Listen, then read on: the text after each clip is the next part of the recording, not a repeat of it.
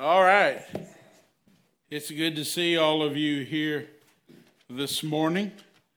And today is a special day because we're having the Lord's Supper this morning. And in light of that, I really prepared a very short message to you this morning. I told Phil that this morning. He said I didn't know how to preach a short message.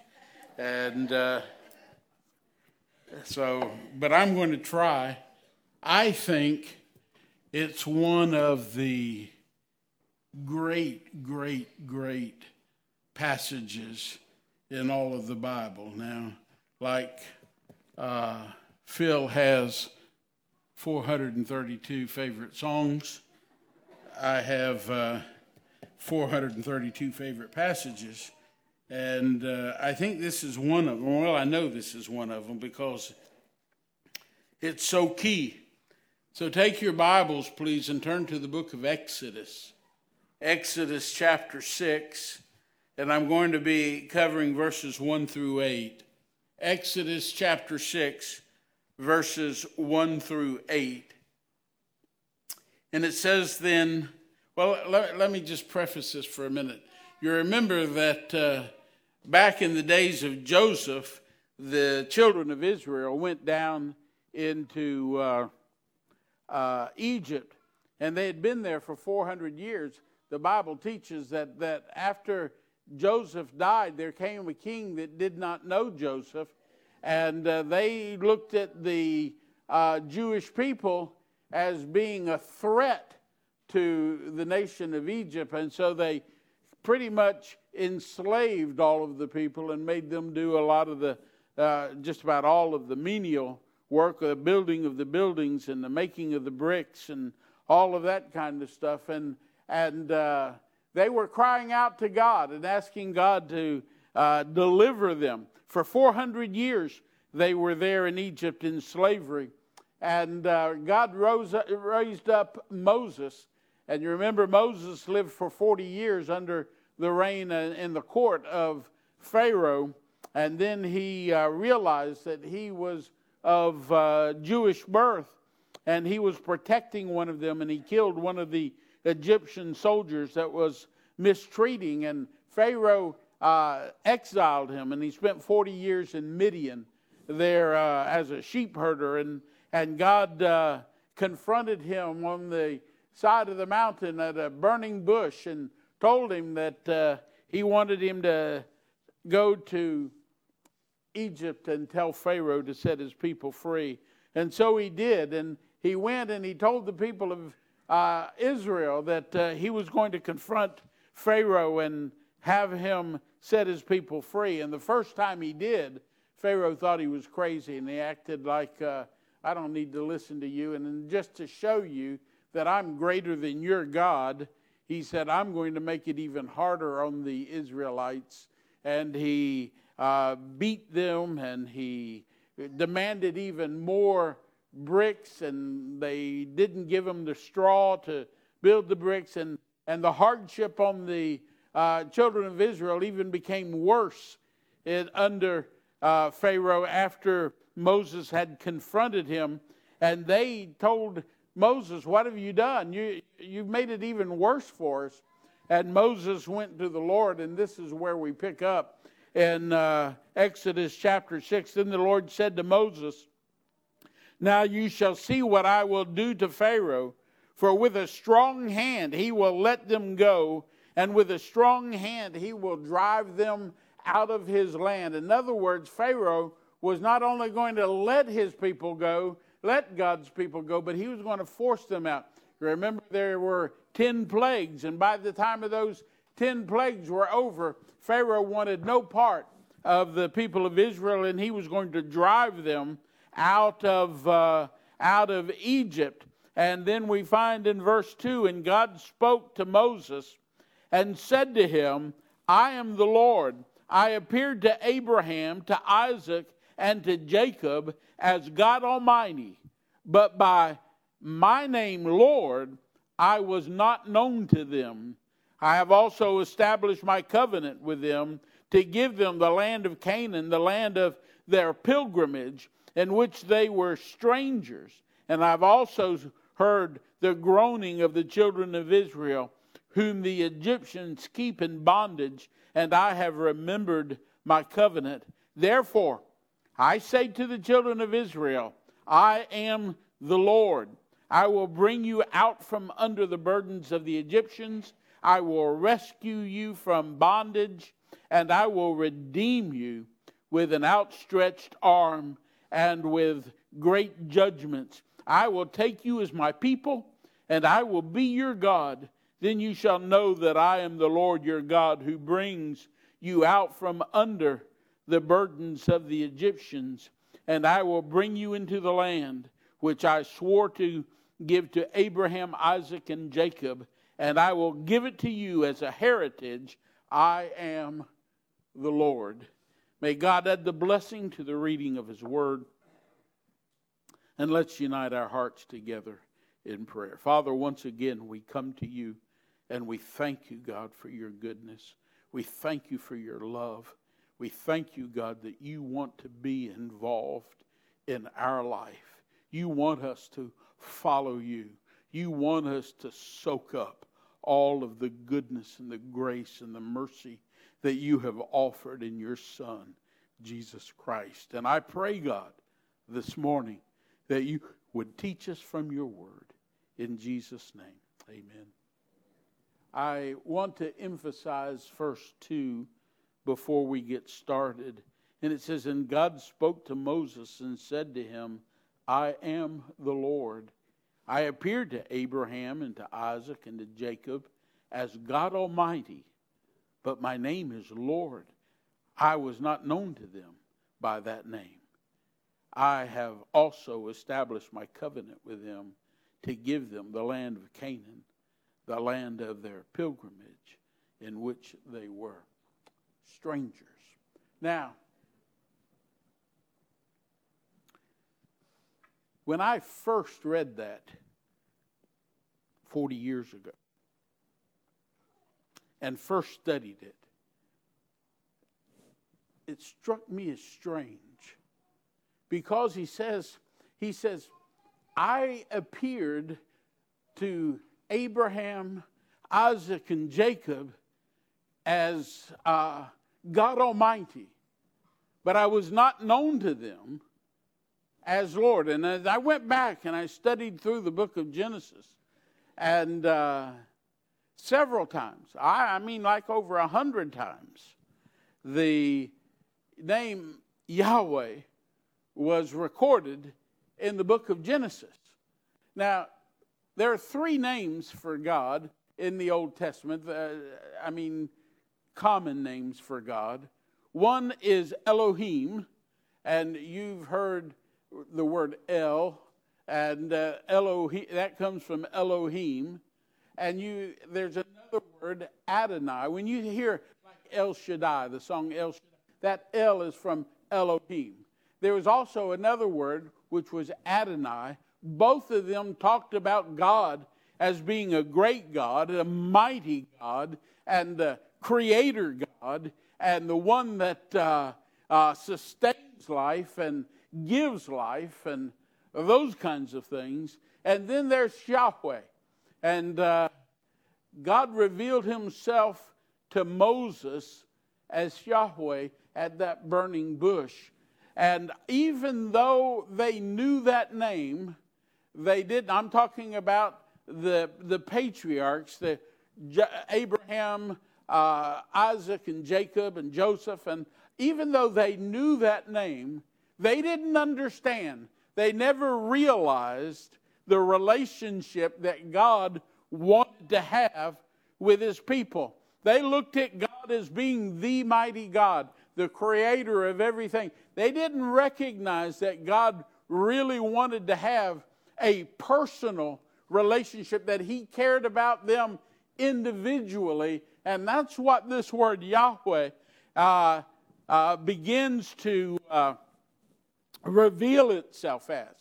The first time they heard it, that it was mentioned, was with Moses at the burning bush. But here we find it in a different situation where God is wanting them to know that He is a personal God to them. That He's not just the God of the heavens and the earth, but He wanted to have a personal relationship. Not even just the God of the Israelites, but He wanted an individual relationship with each and every one of them.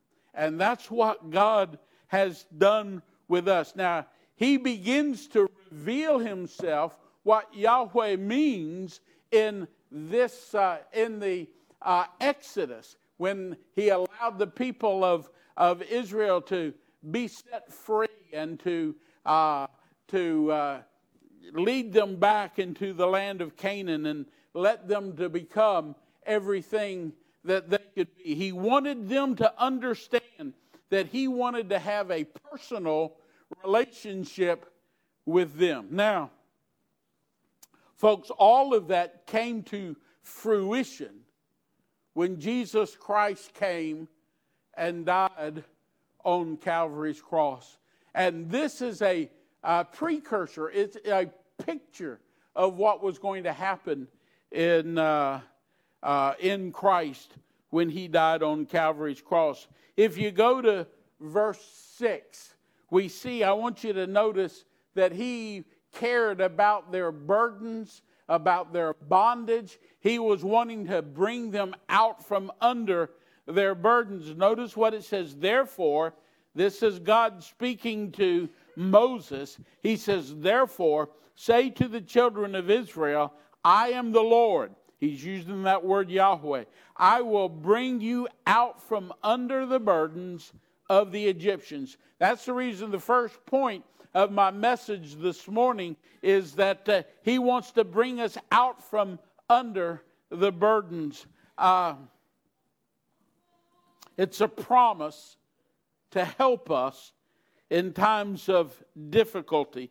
The Hebrews were under a great deal of burden because Moses had confronted Pharaoh, and Pharaoh was adding all of these extra burdens to the Israelites who were slaves, and their burdens were great, and they were calling out, and they couldn't understand why things were getting worse instead of better.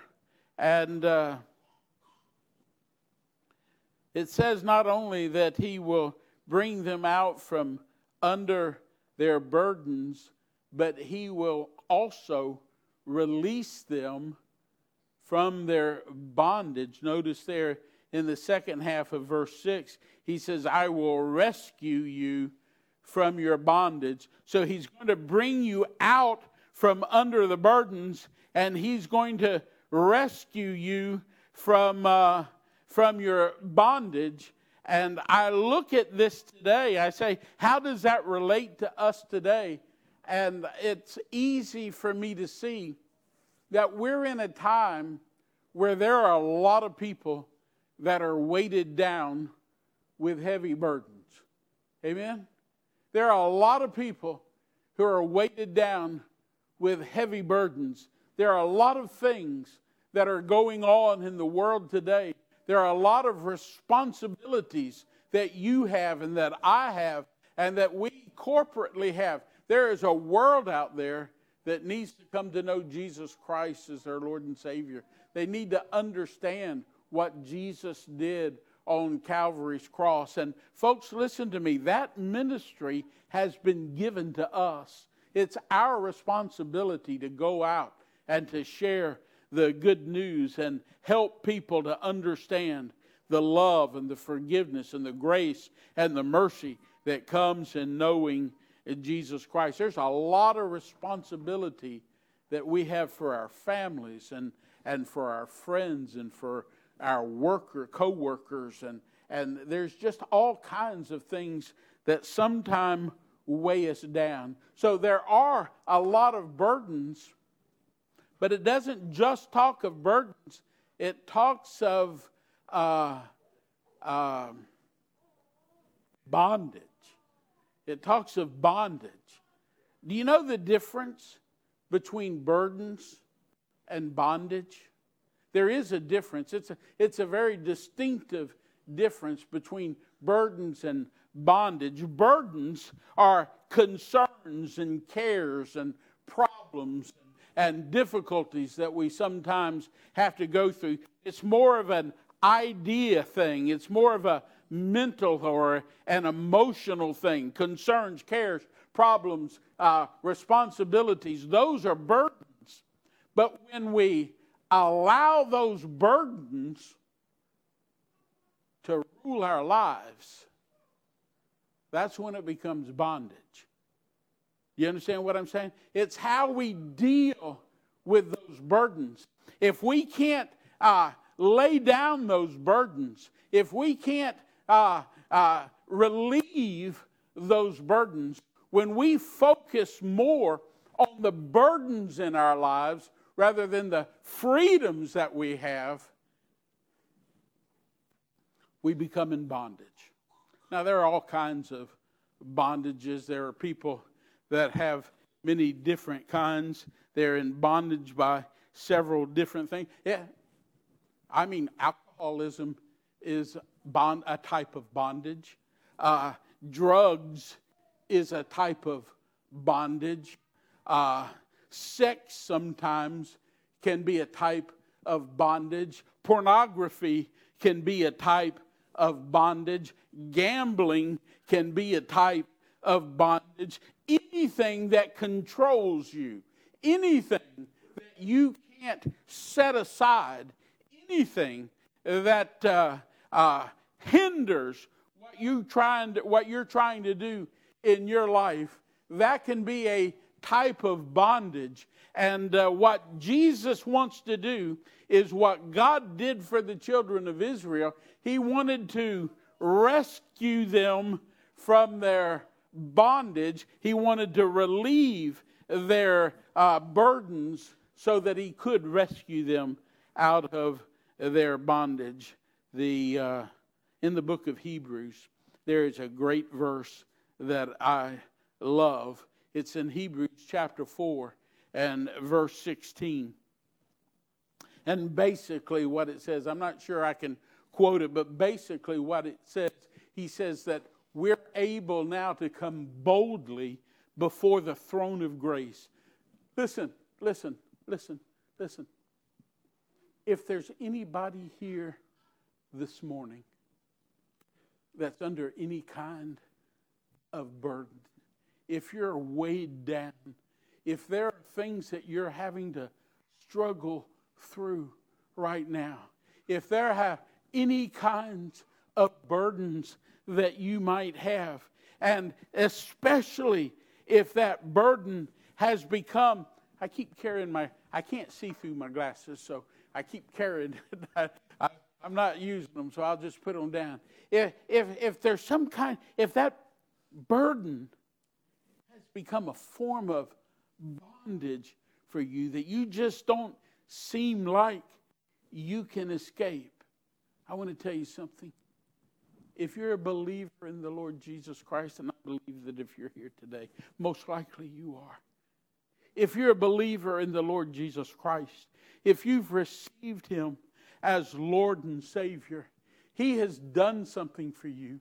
He has made a commitment to you. He has made, we have a deal with God that because we're believers, we can come boldly before the throne of grace and mercy. We can come boldly before the throne of God, and He will give us the grace and the mercy that we need, because He wants us to have help in a time of need.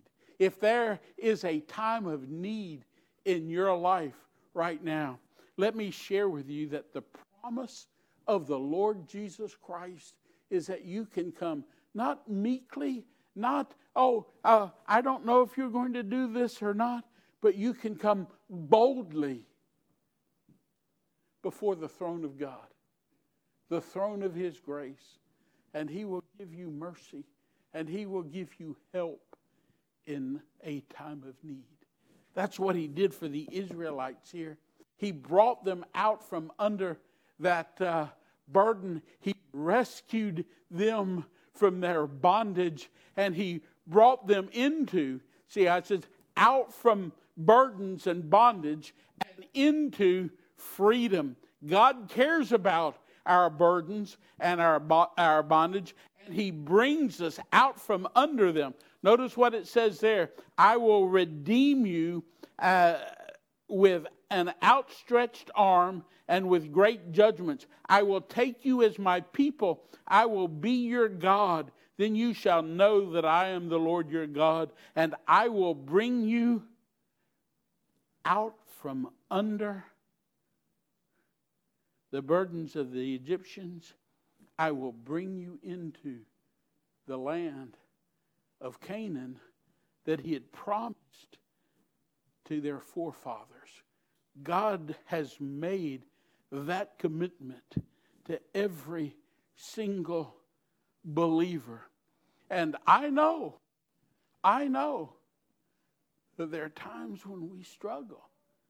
There are times when we are burdened. And I want to share with you this morning that you have a God that loves you, a God that cares about you, and He's telling you that you can come boldly before the throne of grace, and He will give you mercy, and He will give you help in the time of need. That's what this Lord's Supper is all about.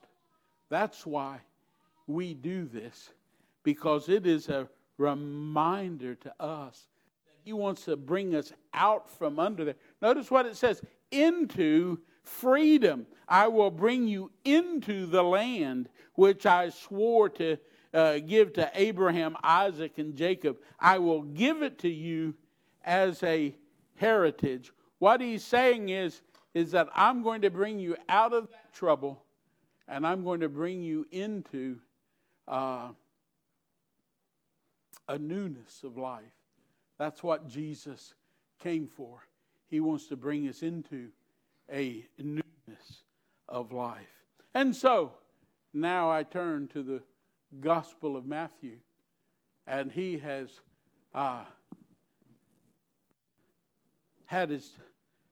he's sharing the Lord's Supper, that Holy Communion, with His disciples up in that upper room. And the Bible says in Matthew chapter 26 and verse 26, and as they were eating, Jesus took bread and blessed it and broke it and gave it to the disciples and said, "Take, eat, this is my body." And then He took the cup and gave thanks and gave it to them, saying, "Drink from it, all of you, for this is my blood of the new covenant, which is shed for many for the remission of sin." And what He's saying here, He's telling us to keep doing this as long as we remember Him, as long as we want to proclaim His death and what that death means to us. He says, do this. And that's why the first Sunday in every quarter, we do the Lord's Supper, or we try to do it on the first Sunday of every quarter.